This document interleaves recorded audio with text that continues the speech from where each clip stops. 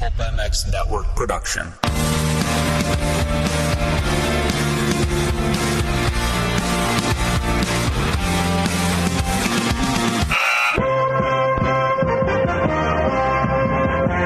Welcome to the Pulp Hockey Show with Steve Mathis. Support the show by clicking the Amazon banner on pulphockey.com before shopping. Follow the show on Twitter at Pulp Hockey. Subscribe on iTunes and find us on Stitcher or your favorite podcast app.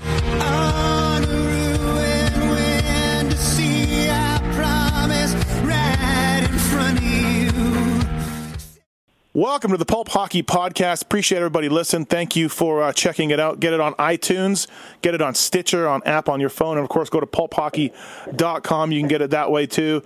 Thanks everybody for listening. It's been fun so far, and hopefully we'll keep trying to bring you guys some interesting people on this podcast each week. This week up, it's a guy who wrote one of my favorite books, came out in 2012. He's bounced around the league, 260 games, a lot of different organizations. You've got to read this book. I know it's old, but you got to read it anyways. It's called Journeyman, and it's by Sean Pronger. Sean, hey, thanks for coming on the show, man.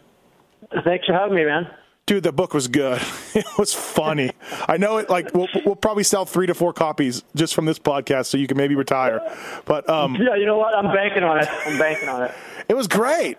It was just one of those laugh out loud books, man. You know what? I guess what gave you the inspiration to do it, and talk about putting it together first of all. Yeah, well, it was kind of happened really innocently. It started off.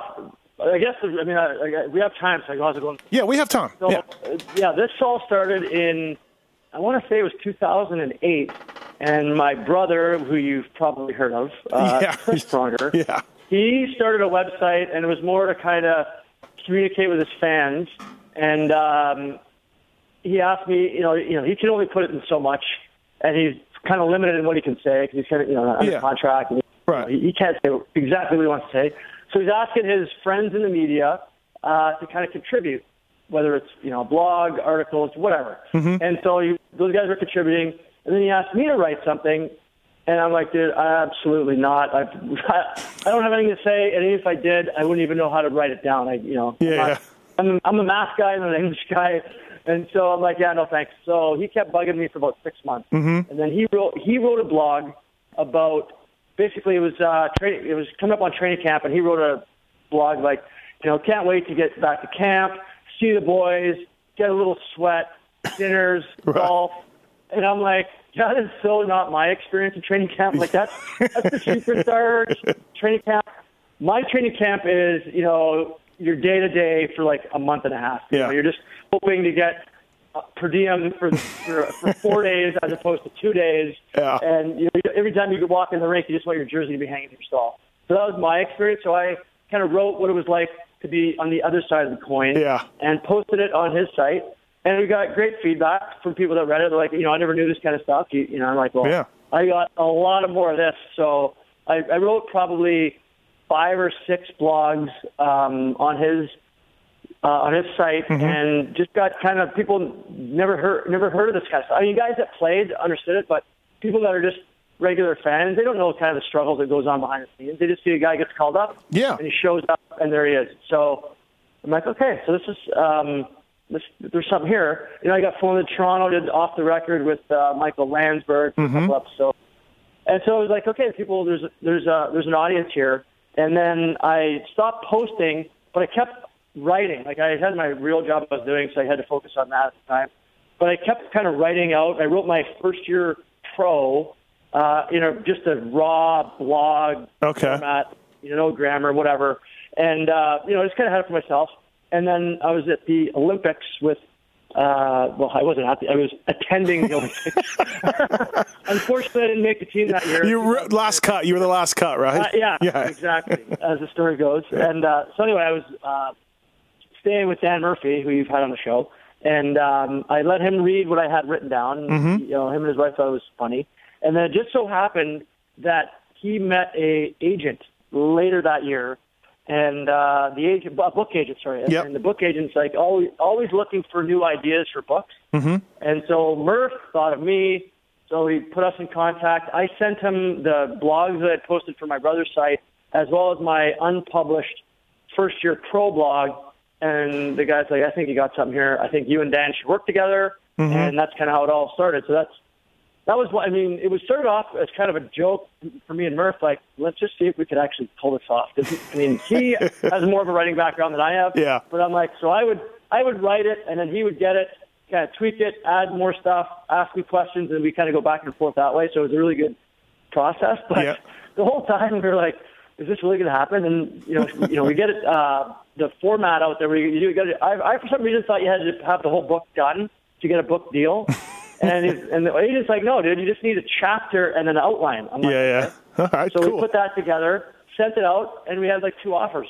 Oh, wow. You know, like, I mean, there's legitimate writers that never get their book published. No. I feel bad. Yeah. I'm like, I bumbled into this, and I've got, me and Rick got a book published. So I interview these dirt bike racers all the time, and I sometimes, do things like, hey, tell me a story about this race, but I have to transcribe it. I interview them. I'm impressed that you actually did the typing yourself, and Dan didn't have to just transcribe it. Like, you actually did. Yeah, well, I mean, so we had a really good system. And again, I'm not Mr. Comma, colon, right. and all that stuff. Yeah. So, but I got the meat of it down where it got, basically got out of my head onto paper. Yeah. And we got a good rhythm going where, because he works for the Canucks, so he's on these 6-hour flights east. So he'd say, okay, I got a flight in 5 days. I'm flying for 6 hours. So you need to get me, or whatever chapter we're working on, you need to get me chapter 5 by Thursday night. I get on the flight Friday morning. So that gave me a deadline, and then I crank it out, send it to him. He has the flight, goes over it, and then he would add, subtract, delete, or put more color on it. And so then he would send it back, and then we'd go that way. And we had a few kinks along the way. We tried to use, we were using Google Docs. And I don't know, I hit a button and deleted like an entire chapter. And it was like, come on. You're like, oh, shit. So we just stuck with Word, Microsoft Word. Yeah, no. And, That's good. I was talking to I did one of these with Jamie McLennan, and I was talking to him about his book, and I said, how much did not make the book? And he said, there was some stories. And he also talked about how he had to clear some things with different buddies of his to make the book. But I get a sense that you didn't really clear too many things with guys. Like, it's pretty out there. Some things are pretty honest and pretty out there. So yeah, well, that's it. Like, I didn't want to throw anybody under the bus. Like, I didn't want to have that book where I was nervous about meeting people, but I also didn't want to hold back. Like, I didn't want to have it out there and go, I should have, what would have I? Kind of, most of it was like I was opening the kimono to show myself. Like, not, it wasn't like I was saying this guy and that guy, but certain people, I just felt. Well, if I run into them, I could look them in the eye and say, "Dude, it's the truth." I mean, you and Yager might not be getting beers, and Fedor Fedorov might not be getting beers. And that's okay, and that's all right. And Yager, that was literally 16. I mean, the guy's still playing, so to him, it never even.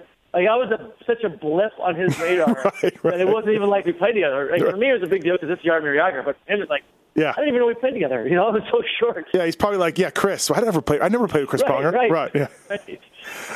No, it's great. It's good stuff. People check it out. Like I said, it's a few years old, but it doesn't really matter. It's still current, and you still get an idea of what people are going through. Did you make any money off of it? How did it do? Did it sell well? Yeah. So we got I'm retired now on my book sales. Yeah. No, we did make a little bit. Like, obviously, we weren't banking on this to. We weren't going to be able to retire and go live on a yacht with it. But I actually was quite surprised at how little authors get paid. Like, I don't know what again, maybe small town, just naivety. You barely make anything. Honestly, and at least with your first book, right? I mean, if I were to come out with another one, it may be a little bit better. But I mean, it is just. If you pennies. If you add up the hours, right, the hourly rate wouldn't be great. Right, totally. And that's why I guess there's very few people that actually just do that for a living. They have other things they do. Do another one. Have you thought about doing gig in the media? I have. Media? I would love to. I really enjoyed it. Like, I think I figured out, at least with this one, writing was, I needed to do it every day. Like, I figured it was like an hour to an hour and a half a day. Sometimes I went more, but. Just to get something down on paper every day so that the next day when you come in, you have something you're working off of. Like, you're not going to hit a home run every time you sit down, but something needs to get put on paper. So and for whatever reason, Kid Rock music was the best for me to write to. Oh, yeah. And maybe one or two glasses of wine or whiskey for some reason. Worked out nice. The third glass either led to a fourth, fifth, sixth, and then the writing just kind of went completely downhill and off the rails. Wasn't good. Right, exactly. No, it's good. Yeah, I urge people to pick it up. 7 NHL teams through a long career, even a stint in Germany that you talk about in there. That's just hilarious. I think my favorite part might be the fact that you were playing in Knoxville and you loved it, and then you wanted to go to Greens. Then you got sent down. You wanted to leave the Gulls. The Ducks farm team is the Gulls, and you wanted to go back to Knoxville in the ECHL, but they sent you to Greensboro, and you're like, what? I can't just go back to Knoxville? Right. Yeah, that was my first year pro. Yeah. It was that year of the lockout, and I had tried out for an IHL team, Las Vegas Thunder, and once the lockout hit, 5 NHLers came down to the International Hockey League, so I lost my spot. But they didn't cut me right away. I'm literally just waiting to get cut, and I keep coming to the rink. Nope. Keep coming to the rink, still not cut. So they didn't cut me till the beginning of October. All the other camps are done. I got nowhere to go. But fortunately, the Thunder had an affiliation with Knoxville, so that at least the coach from Knoxville in the East Coast League saw me, so they signed me to a contract. Yeah. So I went there, got to know the guys are awesome. Yeah, you liked it. It was great. You liked it. It was I was playing hockey. I didn't know any better. I'm living in a farmhouse, getting $500 a week. I'm eating for free at this country buffet. Life was pretty simple and easy. Paying no rent for this crappy farmhouse in the middle of nowhere. And then the lockout ended, and I signed, that $900 off the contract. So I thought, okay, this is great. I signed it. The farm team's in San Diego. All right, I'm going to San Diego. Get there. I'm there for 2 months. I play 8 games, barely play. And I talked to my agent, and he's like, Sean, if you want to, make your mark, you need to be playing, whether it's at the, East Coast League or not. Yeah. I think you need to go back to the East Coast League. I'm like, well, fine. If you think that's what's best, I want to play. Right. Let's do it. And I just thought, well, I'll just go back to Knoxville. Yeah. And then the call comes, all right, your flight to Greensboro is at, 8 in the morning. I'm like, I don't think Knoxville's playing Greensboro. Why am I going to Greensboro? Yeah. Well, that's where you're going to play. I'm like, yeah. Why can't I go to Knoxville? It's like, well, because the Anaheim has an affiliate in the East Coast League in Greensboro. I'm like, oh, for God's sake, this would have been helpful, yesterday when I made the decision to leave. Right. You're like, I want to go to Knoxville. I like Knoxville. Right. How many people say that? I know, right? I really want to go to Knoxville to play. Dude, and then at some point you're playing against Rod Langway, which I was like, what? Rod Langway? Seriously, I know, I completely forgot about that. That was... Did he have a helmet on? What? No. No helmet. No, I think he had a Jofa, now that I think of it. Okay. I saw him in warm-up, but he didn't have the helmet, but I think he had like a Jofa. Of course, right? If you still don't want to wear a helmet, but you're forced to, you put one of those Jofas on. Exactly. Yeah. Exactly. Yeah, it's good. It's good stuff. 3rd round draft pick by the Vancouver Canucks, Sean Pronger on the Pulp Hockey podcast. 2 Under is a sponsor of ours. And Sean, as weird as it gets for 2 guys to talk about underwear, 2 Unders are good. The number 2 UNDR. Yeah. They're awesome. Yes, they are. I got my shipment, I think it was a month ago, a month and a half ago. And very impressed. Very impressed with the product. I love the name. But yeah, awesome stuff. Ferraro 20 code saves you 20%. That's when I was doing these with Ray Ferraro before Ferraro had to bail. But we still kept the discount code. So before he big timed you? Before TSN said, hey, beat it. And that's another story that's hilarious. And I asked Ray about it. You get traded to the Kings. Rob Blake is there. You played with him at Bowling Green, so you knew him. All of a sudden, you're the new guy, but you get thrown into this players-only meeting because shit is going sideways with the team. And you're like, I don't even know anything about this. I just got here. I just want to play. And everyone had to write down a name or write down something that was bugging them in an anonymous meeting. And Ray writes down Steve Duchesne is the problem. And and it says Ray Ferraro. And then so Blake or somebody reads it out loud. I know. That was a big time in my career, man. Oh my God. I remember vividly sitting in we were in the training room. And we're all sitting there, and I'm like, I barely even know these guys' names. Yeah. I just got here less than a week ago, and now I got to figure out. I try to solve what's wrong with the team. I'm like, maybe because we're having these stupid meetings, maybe that's the problem. Yeah, exactly right. Yeah. And then, and so then somehow, was it Blake who read it out? Was he not supposed to say Ray's name, or was Ray not supposed to put his name on there? What you had to do, I don't know. They probably just, they're reading all these things, and they don't even know. I think they get the paper, look at. They don't even read it before; they just read it as they're getting it. Okay. So you probably didn't even realize. They just read Steve Duchesne is a problem, and Ray Ferraro. So Ray said, that didn't go so well, but he was shipped out 2 days later. That's what Ray. Yeah, no, and then he won a Stanley Cup. Yeah. No, I love that. That made me laugh out loud. Okay, it's totally anonymous, and then somebody just reads out Ray's name. Yeah. It's good. So, hey, you're obviously, I lived in SoCal for about 10 years. So I guess I was going to ask you, why are you in SoCal? Besides the obvious answer that it's Southern California, how did you end up there once you quit playing? It was funny. So I played a year in Germany. We had, my wife and I, kids, well, they were 6 months and 2, so they didn't have much to say. But my wife and I thought, it'd be great to go to Europe, at the end of our career and just play 3 or 4 or 5 years, right? Kind of see the world, and that was our intention, was to do it for at least 3 years, maybe 5, who knows? So we had an offer to go to Germany, and we got there, and I think it was just the wrong timing for everybody because it was just an absolute train wreck from the second we landed until the second we left, and but during that time. We rented a place in Newport Beach. It's called Balboa Island. Friends of ours, Eddie Drury, was doing that. So I played with him in Anaheim, and he was now playing in Germany. So he'd play in Germany and then come back and live in California in the summer. He'd work out, just it's an easy life. So I'm like, that sounds pretty fun to me. And it's a nice part of Newport down there. That's really nice. Yeah. Right. And so I'm like, well, let's do that. So we decided to rent a place for the months of May and June because the previous May, I had lived in Dryden, Ontario. In the summer times I lived there, which is beautiful when the weather's right. If you like the outdoors, like fishing and water stuff, it's awesome. But I remember it was May 15th, and I looked out my window, and there was a coating of snow on the ground. Oh, geez. And I am like, never again will I ever come here this early in this. Well, it was late in the spring, whatever. Yeah. When this is possible. So that's when we're going to California. So we're in Germany. Terrible year. We go to California, and then I spent like literally 2 months scheming away to stay in California. I'm like, Canadian, didn't have immigration status and all that stuff. So first of all, I had to figure out how to get a job. Could I get a job? So what I was doing was like doing this career counseling and working out. So I was trying to hedge my bets. Like, okay, I'm working towards figuring out what I want to do when I'm done playing, but I'm also trying to stay in shape. And then I went back to Dryden after the 2 months in California. Loved it. We met all these people. Right. It was just it would be a great setup if we could just figure out a way to get there.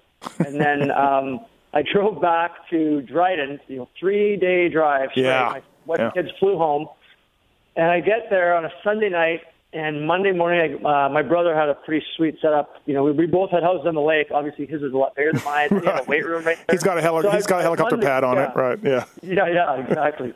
And I had so I would go to his gym and work out. So I go to the gym, and for whatever reason, I just finished a 3-day drive like an idiot. I get the squat rack, and so I tweak my back. Surprise, surprise! In the squat rack. Yeah. So I take a week off, and then. The following Monday, I go in and I warm up, and I'm not doing squats. I'm gonna do light plyos, and I'm doing these one-legged, whatever they were, and you pull my hamstring. And I'm like, this is a sign. Yeah. So I limped back home, got an ice pack, went up on my bed upstairs, and yelled down to my wife, "That's it, we're done." And that was it. I was done playing. And then I just figured out a way to get to California. So we ended up in California in. I think it was the end of October, beginning of November of 2005. Yeah. 10 years. It's beautiful down there for sure. What do you do? What do you do for a living now? Or are you able to not do much? Or no, dude, you saw me play. I actually did see you a few games of the Moose. Yeah. Well, yeah. I unfortunately I think it's more my lack of skills than my money management skills that caused me to not being able to retire. But I think, but anyway, so I work in financial services. Oh, cool.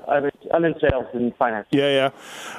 It's got to be a little bit of a switch for you to do that. I mean, you've been doing it a while now. You've been retired for a while, but it's got to be a little bit of a. Well, on some hand, some guys struggle a lot. So to wake up every morning and go to work, it's got to be different. Well, you know what? It's I think how my career went kind of prepared me for just kind of being out of the game. Mm-hmm. Because, things went sideways so often that I thought about it a lot. Like, yeah. What am I going to do? What am I going to do? But it is scary when you're actually done, and now you got to figure out, like, I did it completely the wrong way. Like, you should know what you want to do before you get out. Mm-hmm. And that's why I try to tell guys, like, try to get doing something like a couple years before so you can figure out whether it's building a network of people or buy a Quiznos, whatever it is. Something, yeah.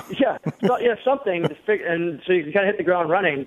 I quit and then was like, okay, now what? And so it was a struggle for about a year and a bit to kind of figure out what I was going to do or wanted to do. But yeah, the transition's tough. These millionaire dirt bike racers I deal with, there's not as many as in hockey, but they do have them. These millionaire guys sort of have people that kind of hang around them. They don't really do much. They seem like basically just like man friends. They hang out. Maybe could you ever think of just hanging out with Chris and maybe handling his media thing stuff? Well, it's tough. I mean, you can only do that for so long. I know, yeah. Where it's like, okay, you got to support me and my entire family by just floating around. So it's not like a good plan if you got a family. But however, I refer to those guys more like driftwood. Yeah. Like just kind of floating around. Hey, they're out there though, right? Totally. Well, it's in a lot of sports. Like basketball, you got a lot of guys floating around, and it's. It's great when you're making money, but as soon as you stop making money and you still got to pay your posse, that's when you kind of burn through a lot. Dude, there's guys that hang out with these riders. They don't have jobs, and they have no skills. And I'm like, what do they do? And I think they just tell that they go to like the Chipotle with these guys. They ride the road bike with these guys. I don't really know. I can't figure it out. But they make a living. They get paid full-time jobs. So it's nuts, How much do you play now? Do you play much at all? Do you have a bunch of old ex-Duck players running around somewhere? Sadly, I don't play that often. I play probably 3 or 4 times a year in charity games, and every time I get on the ice, feels like the first time I've ever been on the ice. But it's hard. Like SoCal, there's not rinks that close by, so I travel a lot for my job. So my kid. Then for me to go to another rink, kind of it's a little bit selfish, and the traffic sucks. So I just kind of bite the bullet, and I'm more now like just soccer dad, volleyball. Yeah. Do you go to many Duck games or King games or anything? Do you check things out? I usually go kind of in the second half. Although I went to the Ducks game last night. Yep. And the Ducks have been really good to me. If I need tickets or whatever, that's cool. Figure out a way to get me in the building, and the Kings are been cool. Because I work in LA. I can usually take clients, so that's not a problem either. Oh, that's cool. Yeah, the Ducks are finally turning around a little bit. I thought Boudreau wasn't going to get canned, but thank God. I know. I mean, it's almost like every period you see his head getting further and further on the chopping block. But, Bob Murray, this may be the best. Best movie he does is not doing anything. Yep. And kind of sticking with the program because they got a good team, and you knew they were going to turn around. Yeah. So hopefully they just suck starting off in a big hole, then you got to dig your way out. Yeah. Did you think about getting into the media, into things, or even in scouting or into the game? Was it one of those things where you just wanted to just forget about the game? You were. Well, yeah, no, it wasn't. I mean, I was at my first year. I was kind of watched games with the analytics eye, and why are they doing this? That guy, like a former player does. But now I'm like a super fan. It's like I'm a kid again. I just get to enjoy the game a bit. Yeah. And getting involved in hockey I certainly wouldn't write it off, but I kind of. I don't know how to put it. I enjoy the life kind of away from the pressures of the game. As far as when you're a scout, you're kind of at the whim of somebody above you that can say, you know what, we're going to go another direction, and then you're just kind of okay. Now what? I got to go find another scouting job. Right. And hopefully, there's an opening where I can stay in my area, or you're kind of limited in your options. Or same within broadcasting. I thought of that, but then I thought, well, I like living out here. Yeah. And if it's not with the Ducks and not with the Kings, you're kind of like, now what? So it's just So if the downside is too tough, I think. If Brian Hayward or Guy Hebert suffer a terrible injury and you fill in, we'll know what happened. Yeah, exactly. They slip on a banana peel somewhere. Yeah. And, yeah. Well, Hayward. But I'll say that job's hard. Like, right. I think the color is probably easier than being like the analyst breaking down between periods, because those guys are on like a timer. I did one game with Murph actually. Yeah. For Vancouver, and you got somebody in your ear counting you down how many seconds you have, and you're supposed to get like a thought out in a very concise period of time. So there's an art to that. So those guys are good at what they do. Yeah, no doubt about it. I watch a lot of. I'm a Maple Leaf fan, so I watch Leafs Lunch, or I listen to Leafs Lunch, which Jeff O'Neill and McLennan do it. And O'Neill's hilarious, and he breaks kind of a lot of rules of broadcasting. But that's a guy like you with a personality. You can tell some funny stories. There could be a spot there, but again, you don't want to move from LA, which I don't blame you. So yeah, I mean, never say never. Yeah. But yeah, as it stands right now, I'm kind of comfortable in the non-hockey life. Right. I'll still be in. I'm talking hockey with you, kind of. Yeah. I still am in it, sort of, but I don't have to bow down to anybody. Like, I'm not with any organization, so I can kind of do whatever I want. Right. Or say whatever I want. Yeah. Yeah. You're looking at your career, reading your book, looking at your career. I remember, like I said, I went to some Moose games. I'm from Winnipeg, so I would dip in and out here and there and saw some games. And you were a fast skater. I remember that, bigger guy. And it seemed like in reading your book, you found a home with the Ducks, and things were going well. You look at your stats, 20 points in 65 games, or 62 games. The year before, 14 points in 39 games, like third-line guy, center. But then, like, once the trade to Pittsburgh happens, you held out, of course. There's this funny story in there about you holding out from the Ducks. Once you held out for a little more of a one-way deal, you didn't end up getting it, but you got a bit of a raise. Once the trade to Pittsburgh comes, then it's like you could never kind of get going until Columbus. Like, it took a little while, right? Am I right? Or, yeah, it was. It was kind of frustrating because I thought, like, when I got traded from Anaheim, I was playing the best hockey that I played. Like, yeah. I mean, the team, we weren't doing great as a team, but I was playing. My play had started to kind of pick up, and then I got traded to Pittsburgh, and I got there and played pretty good, but I broke my foot. I think it was like 5 games before the playoffs. Okay. And I was so pumped to actually be in the playoffs. Yeah. So I got traded from Anaheim, which was awful. At least from my wife's standpoint. Yeah, really, right? but it was awful. And then I get there, that's the thing with these trades is sometimes they work out great for the player, sometimes they don't. Mm-hmm. It's really tough to kind of plug yourself in with a new group of guys, new system, new coaching staff. They don't know you. Yeah. Other than, because the GM is the guy that does it. And sometimes, players at my level, they're not going to really consult with the coach. If they're trading Ryan Getzlaf, there's going to be a lot of people involved in that trade. Yeah. But Sean Pronger would be like, yeah, all right, let's grab him. Why not? Yeah. You were traded for Nedved and a bunch of. Coming this way it was Patrick Lalime. Oh, Lalime. Okay, from Anaheim. That's right. It was the other trade. Yeah. So then I get there, and then I played pretty good. You make a point sorry to interrupt you. You make a point in the book like getting traded for a goalie is never good because that means there isn't an automatic roster spot open for you. Yeah, I like to break that kind of math down for people that may not realize those kind of trades. Yeah. Believe me, every player when they get traded, they're looking to see how many guys from the other team left. Right. Ideally, what you're hoping is if you're a forward, it's 2 forwards coming to your team and just you going and a defenseman or a draft pick. Yeah. Now you got 2 chances to make the two spots are open, right, exactly. Right, yeah. So I get to Pittsburgh, I play good. I mean, it's still kind of an adjustment, but I play pretty good. Break my foot. I missed the last 2 weeks of the regular season, and I'm doing whatever I can do to kind of get in the lineup for the playoffs, and I came back too soon.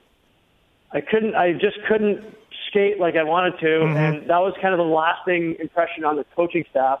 And then I come to training camp the next year, and it just was like, they didn't it wasn't like they're trying to push me out. They just I never got in the door where I'm like part of the group. Right. And then next thing you know, we picked up 2 forwards in the waiver draft.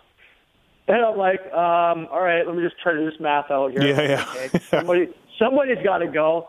And as I'm like crunching the numbers in my head, hey, Sean, the coach wants to see you. I'm like, oh, yeah, perfect. Well, and it's weird, too. Like, I talked to a guy who played for Constantine, and he says he hates him, couldn't stand him, didn't know anything, he wasn't a good coach, blah, blah. So then I do one of these with Jeff Odgers, and he just says Kevin Constantine is the greatest coach ever, loved him, and then, so like for you, it didn't work out, you maybe didn't fit his style, and it's so random how that works. Like, it's so random. Yeah, I think for Odgers, I think it was early in Constantine's career, right? San Jose, is that right? Yeah. Yeah, and so I don't know. Like I think he knows the game really well. I think he tried to overcoach a lot of it, though. Like, you got the best. You got Jaromir Jagr, Ron Francis, I mean, you got some really good guys. Let him go play. Like, don't micromanage that. But he wanted robots out there. So that's why I think he's still coaching junior. Isn't he? Yeah, he is. Yeah. Like I thought playing for him for that, whatever month and a half it was, I'm like, this guy be a great junior coach. And the reason why I thought he wasn't that great of a bench coach in the NHL was we're at home. Okay, so we got Jaromir Jagr, one of the best players in the league. We're playing against the Montreal Canadiens in the playoffs at home. The Canadians, in order to shut Jagr down, they played Zarley Zalapsky at forward, and then he was a defenseman, and they had 2D. So Zarley Zalapsky's a great skater. Yeah. They put him at forward on Jagr, basically. Yeah. And then they got 2D, and then I don't know who the forwards were. The other guys were. And so now in Montreal, you can't match lines because they get last change. So that's all right. So now we're in Pittsburgh. The Zarley Zalapsky line goes out, and he sends out Jagr's line, and I'm just like, what are you doing back there?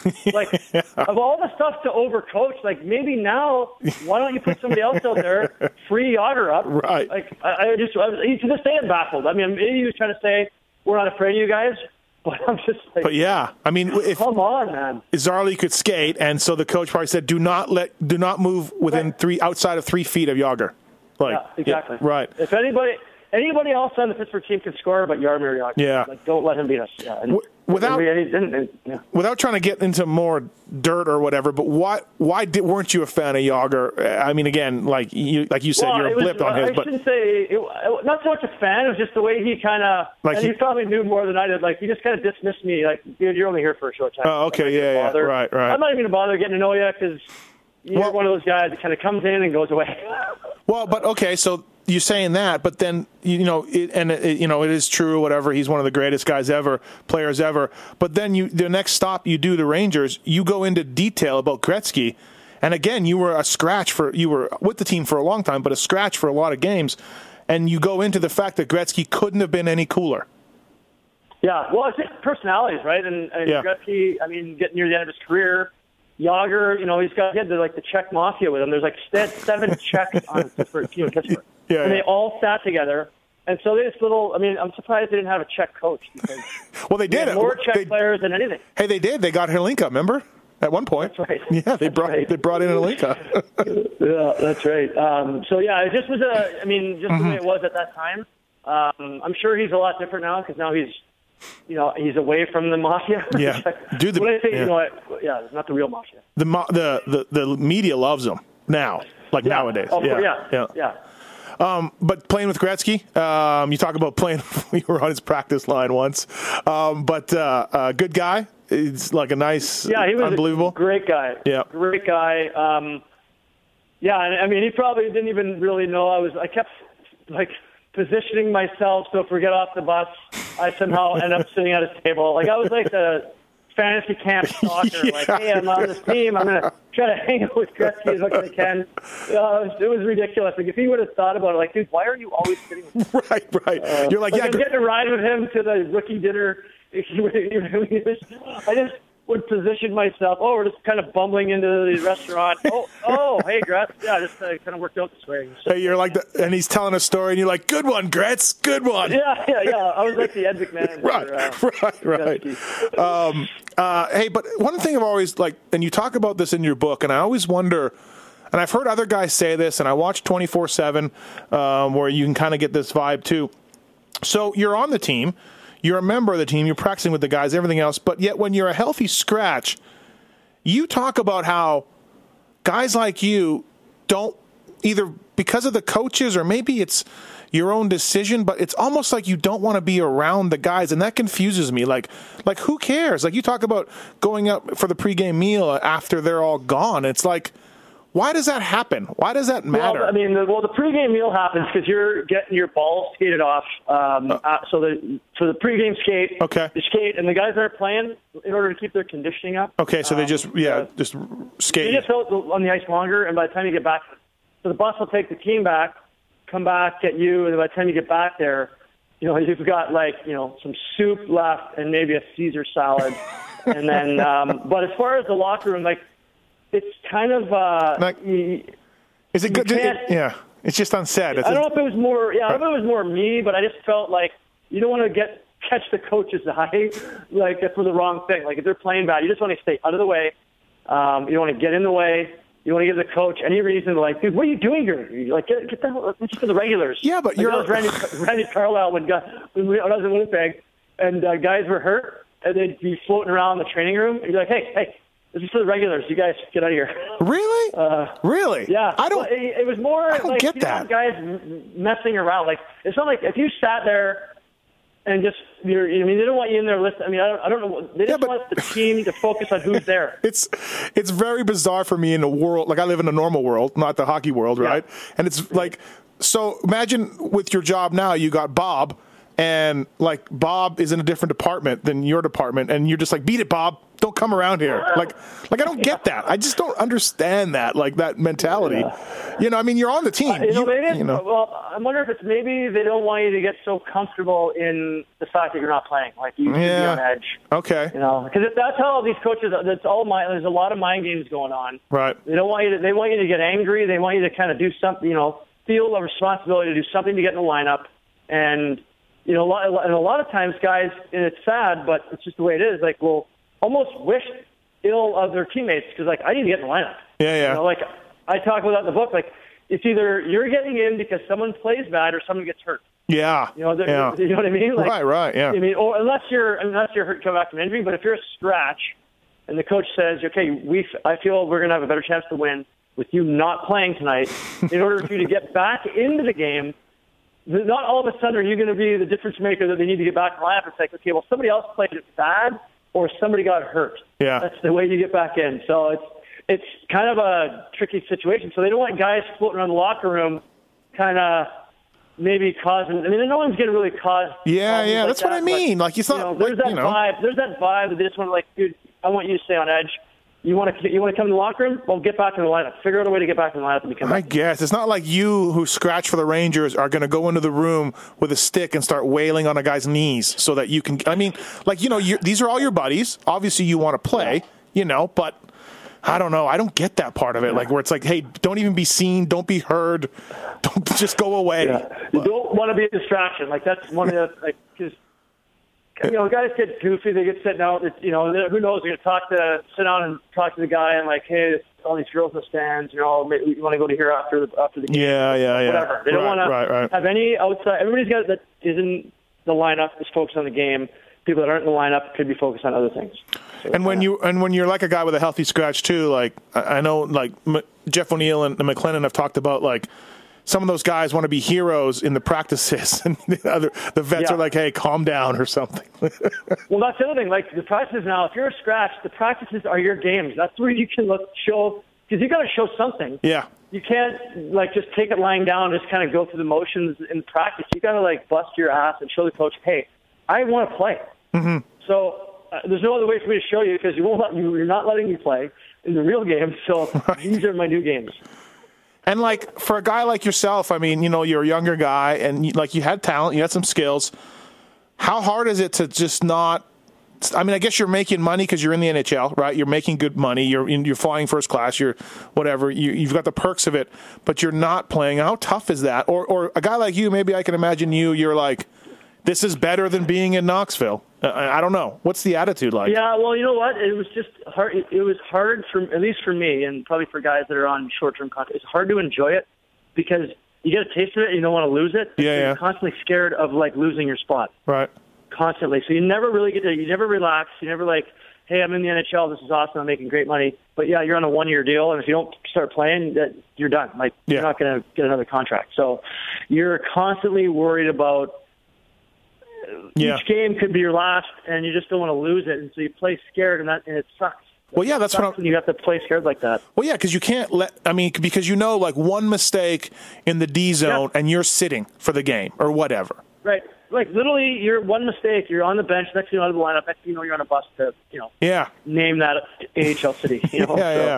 And then there's a part in the book where you go in to see Muckler to ask him, like, what can you do? Like, how do you get in this lineup? And he starts talking about the mid-'80s Oilers or something. Oh, my God. I can still see him sitting with his feet up on his desk. And it took every ounce of courage I had to go into that office. I just was like, I should just not go in here. I'm like, you know what? I want to play. I want to play here. So what do I got to do? And I'm sure you're just like, just you tell this kid whatever. Right. I'm gonna just misinform this kid. Maybe he'll just leave me alone. But yeah, he's like goes into like how players of this day and age don't give and go anymore. Back in the '80s, they gave and go and created 2-on-1. And I'm just like, what? So like you want me to? How is this helping me get in the lineup? You want me to give and go with Gretz in practice? Is that what you want me to do? Right, exactly. And then I never forget. I come out of the because I talked to Craig McTavish, who's the assistant coach at the time. I talked to him before about going in there. So then he sees me walk out, and I go, well. He's like, so, Proms, how'd it go? I'm like, I don't know, Mac, T. All I know is you guys had quite the team in the 80s. I'll tell you that. You guys are phenomenal. And then I'll be up in the press box if you need me. Yeah, exactly. But hey, you really love playing in Manitoba, my hometown, Winnipeg. Some of course, Heisinger, the GM then, is now the assistant GM and Chipman is the owner of the Moose, is still the owner of the Jets, and so you loved it there. You just thought you had a good time. You put up good numbers. It was a fun time. Yeah, no, it was. That resurrected my career for the ninth time, I guess. If you look at my stats, but when I got traded there from Providence. Yeah, I was kind of like probably in the bottom, as one of the lower points of my career, and got traded to Winnipeg and just kind of reignited my passion for the game. Because, I'm near my hometown. It's like hockey weather. They treat you like an NHL. It was the Moose, but they treat you like you were the Jets. That was the big show in town, and it was just great to be able to play in Canada. And so I really enjoyed it, and then had the chance to go back again, which was a completely different situation because different coach and different league. I went there, it was in the I, and then came back again, it was in the American League, so the team was a lot younger, but just loved the way that they treated people. Zinger, I've got all the time in the world for him and Chipman. They're two of the greatest hockey people and just great people in general. So I have nothing but great things to say and great memories of Winnipeg. 78 games for Columbus, too. Full time that time. Full year. Yeah. Nice. Yeah, that was fun, too. That was a great bunch of guys. Like, we were, everybody was pretty much cast-offs from other teams for the expansion draft. And it was funny. We had, like, real cast of characters, but it was funny. The one year, I think that was the year where we had a really good record at home. Okay. We were like 9-30 on the road, 9-30-2 on the road, and whatever we were at home was like above 500. And, teams would come in, like, good teams at the time, like the Blues or the Sharks would come in and we'd beat them. And then they would have a team meeting after the game because we just lost from the Jets, right? So I think it was Jeff Sanderson going, you know what, guys? We should put a board table in there. They can sit around the board table after they lose. We all sit around and figure out what's wrong. Have a sign. This is where you have your closed-door meetings, your players-only meeting, right in here, guys. Right. After you lose to the 9-30 Blue Jackets, this is where you're going to have your meeting. Jeff Sanderson was on that team. Ray Whitney was on that team. Ray Whitney was on that team. Yeah, some good players. And then did they have the cannon then? Was the cannon there? They shot the cannon off. Deneen played for a little bit. I played with Deneen. I played with Rick Nash, who was just 18 years old, coming to the league when I played there. They had the cannon that they shot off when they scored all the time. I don't know if they had that. I'm trying to think. You know what? You think I remember that? Right. I never scored a lot of goals, but you think I scored a couple there. So yeah. I should remember that. Doug McLean, of course, he's very popular in the media up here on Sportsnet. We see him all the time. He was the president, the GM, the coach. How'd you get along with him? And you probably don't get to see much of his deal up here. as much as you'd like to see him on TV. But what do you think when you see him on TV or hear that he's in media now? So he does a great job. He is a character. Like, he's Yeah. where he should be. Yeah. Yeah, I mean, he's a heck of a salesman to be able to talk himself into that job at Columbus. I mean, he's a good hockey guy. Don't get me wrong, but I mean, to be, have 9 titles on his name, and I like guys that are honest. And Doug was always honest with me. I certainly didn't like everything he had to tell me, right? But was very straightforward and upfront, which is all a guy like guys in my position. All we ask for is like just don't. Yeah. Just tell us the truth. We're grown men, or at least some of us are. It may suck, but at least we know where we stand. Brian Burke's the same way. He tells it like it is, which I love the guy. But yeah, Doug McLean was a hilarious guy, and I think at one point there was 7 members of the Columbus Blue Jackets, whether management, office, coaching, or players. 7 members of the Columbus Blue Jackets organization that were from Prince Edward Island, where he's from. Shocking, right? Yeah, it'd be like me getting to become a GM and hiring all my buddies. All your Dryden Ontario buddies. Yeah. The Dryden boys. All right, guys, we're taking over this NHL. And then also too, he's funny because he makes fun of his draft record. He'll bust his own balls about. Remember was it Filatov, 5th overall, I think. Then Zherdev was like Zherdev. That's it, Zherdev. Yeah, and he'll just. Yeah, he'll just make fun of himself. Like, what was I thinking? I drafted Zherdev. I mean, that pays the bills now. I mean, he might as well. He's got nothing to lose. I don't think he's looking to get another gig anywhere because he's got a pretty sweet gig that he has right now. So you're frustrated with Syracuse for not making Columbus. You get a trade back to the Moose, which is now, like you said, part of the A and part of Vancouver. You get in some games with the Canucks, and one of the things you talk about in your book was the Todd Bertuzzi, Steve Moore. You played that game. I was on the pile. I was on the ice for that incident. Yeah, and it's that's still going on in the courts, I think, or maybe they settled, but something. I think they settled. They settled? Not this past December, the one before, yeah. Yeah, and like you wrote in your book, like there's not some grand conspiracy about they'd already played a game since Steve Moore hurt Naslund. They'd already played a game. This was a game that was out of hand. The score was whatever it was. And you said there's not some grand conspiracy. It's kind of the rules of the game. And you yourself had tried to get Moore to go. And it's like one of these unwritten rules of the game sort of things that just happened. And you don't make any apologies for it. In your book, you kind of just explain that this is how it is. And Todd didn't mean to do that, but, something was going to have to happen. Yeah, I think it was just a bad situation all the way around. It probably should have been dealt with immediately, but then it festers, and then, and it was just, that game was a big, I mean, I think I've gone into this many times on different shows, but that was a big game for both teams, and especially the Canucks, because if you recall the year before, the Canucks, I think, lost one of the last regular season games of the year to lose home ice, and then lost in the first round. So it was another battle for a division with the Avalanche, and the game, the 2 points meant more than getting any retribution, but it was 5-0 after the first period. Right. And things were starting to percolate out of hand. And then, it was just like, oh, God. And then, I'm sure Bertuzzi, in it was a split-second decision, and just one that he probably regrets, for the rest of his life, because he's certainly not like that at all. I mean, he played hard and stuff, but he's not that kind of player. And it was, just a shitty. I mean, it was shitty all the way around. Yeah, for everybody. Yeah, for both teams, for Steve Moore, for Todd Bertuzzi, everything. But like you said in the book, like it just had to happen. Not that bad. Don't get me wrong. That he didn't have. Steve Moore didn't need to be out of the game forever. But the way hockey is, and all of us on the couch may not like it. We may not. The media and us fans may talk about it, but there's a lot of things that go on the ice and in the rooms that have been built over 100 years of the game that make these things happen. Yeah, and I think it's kind of, we're talking 11 years ago, which is, a different era. And, and 11 years ago was a different era from the 90s or the 80s and 70s. Yeah. So nowadays, it doesn't seem to be as much bad blood between people as there has been. And maybe there's just, because more, I don't want to say more respect, but just the way the game is, there isn't that kind of physical, angry type stuff, but it just.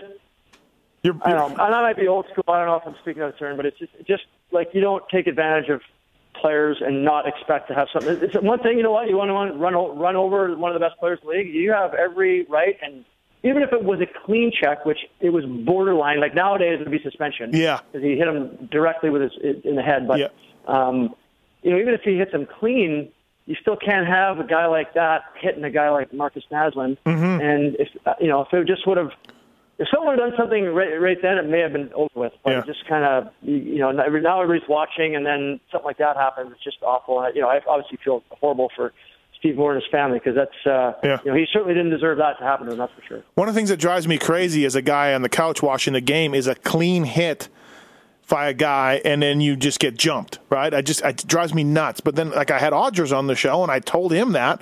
I said, dude, why do you guys do that? Like, it's a clean hit. Hitting's in the game. And then he's just like, well, you don't want that guy thinking he can keep just running, keep knocking our guys out. And I'm like, but it's clean. And he goes, yep. Yeah, I know, but still, you don't want that guy. You want that guy to think twice about it, because he's gonna have to think, say, right. Do I really want to go hit that guy? Because I know Jeff Odgers is gonna come over and beat me up.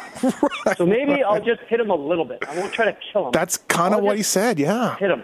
Well, that's exactly it. Because you don't want guys feeling like wheeling it, especially now. Like, there's no holding up anymore.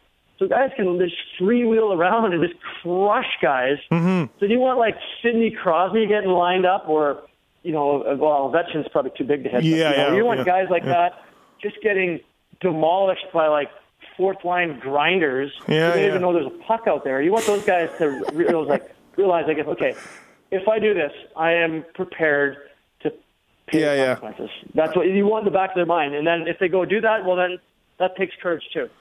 Yeah, I guess I don't get it as a fan, but I get it. You wouldn't get it if you were on the ice and realize, like, you need your skill guys to be able to play comfortably out there. Yeah, and not have to worry about guys taking their head off. Years ago, I wanted to become a mechanic in the dirt bike racing world, and so I got a job in Germany, and I hated it. And much like you, I didn't last long. I couldn't stand the town I was in. I was down by Stuttgart, somewhere down there, and I hated it. And why didn't you get a job with the Swiss League, where you get a car, an apartment? Instead, you got Frankfurt, and you're in some old beat-down house, and not good. First of all, the Swiss League is a skill league, so doubtful if I would have been able to contribute there. But I did get a car and a house. Mind you, it was a dump. When I got there, and I swear to God, the coach and the GM, when they dropped us off, my family, I got a 6-month-old and a 2.5-year-old, and they drop us off this place. It's the first time they've seen it too, and we walk in there. There's garbage still in the garbage cans, and I'm like, oh my God, there's exposed wires. Jeez. After 2 cribs, there's one. So now my daughter, who's 2.5, who's never been out of a crib, is now in a new country with a 7-hour time change in a new room, now in a real bed. It was oh my God, it was a disaster. Oh man, it didn't work out. No, that's a polite way. And dude, Germany is so depressing in the winter too. It's just a permanent cloud cover over the whole country. It seems like we were right near the Black Forest. And my son, who was 6 months, was sick. I swear, for like 8 of 9 months. Yeah, Jesus. Sick. Well, hey, Sean Pronger on the Pulp Hockey Podcast Show. You got a little more time, or you got to run, or? Yeah. No, I got a couple more minutes. Okay. All right. I just wanted to just talk a little bit more about your brother, if we can. Hall of Famer. Who can forget those Arizona Coyote days? Who can forget those days? It was fantastic. I look back at those Coyote days fondly. Oh, he was such a player. He was such a warrior for the Coyotes all those years. It was weird, though. It is weird to see a guy. He's still on. Obviously, his contract was traded to Phoenix for them to meet the floor, and he's still not active. He's retired, but getting money, and he works for the NHL in the player safety division. But of course, he's a Hall of Famer. I don't know. It was just weird. It's weird. You know what's so funny? I love it when people. It's like, does it really matter? People love to hate my brother, and I get it. Mm-hmm. But does it really matter? I mean, the question is, does he deserve to be in the Hall of Fame? Of course. Yes, he does. Yeah. Right? So everything else, whatever. You want to argue about, he's getting paid by the NHL. He's getting paid by the Coyotes. He's going to be giving the Coyotes favorable rulings. It's like, really, everybody that works in the NHL came from somewhere. Right? Yeah, exactly. Everybody's got affiliations with somebody or something. Yeah. So it's like, I love listening to people complain about that. It's like, it's so funny to me. Yeah, and I wasn't really complaining. Don't get me wrong. I was just saying it's weird. Whatever, man. Whatever. I'm not judging. Hey, you know what? Getting him on the player safety thing, it's like hiring like a jewel thief to safeguard your business. Like the guy knows. He knows what you're trying to do. Right, like the FBI, and they usually hire the best hackers. Right? Yeah. They hire Right. Well, I think yes, like obviously he knows kind of where the lines are. Mm-hmm. But I think you need. I think you need. I mean, he's a great hockey mind, so just having him involved in the game is a benefit, I think, to everybody. But in that role, just having another voice from the other side might be kind of helpful for like the whole group. Yeah. Now, if it was just him making the calls by himself without talking to anybody, then maybe that might be an issue. But he's giving his opinion, and then the group gives their opinion, and then Quintal makes his decision. Yeah, Quintal's the big boss, right? Well, he was Shanahan. Right. Yeah. Does he like it? Does he enjoy it? Is it? I think. I think he would like to be more involved with a team. I think, and I think that's kind of down the road. Yep.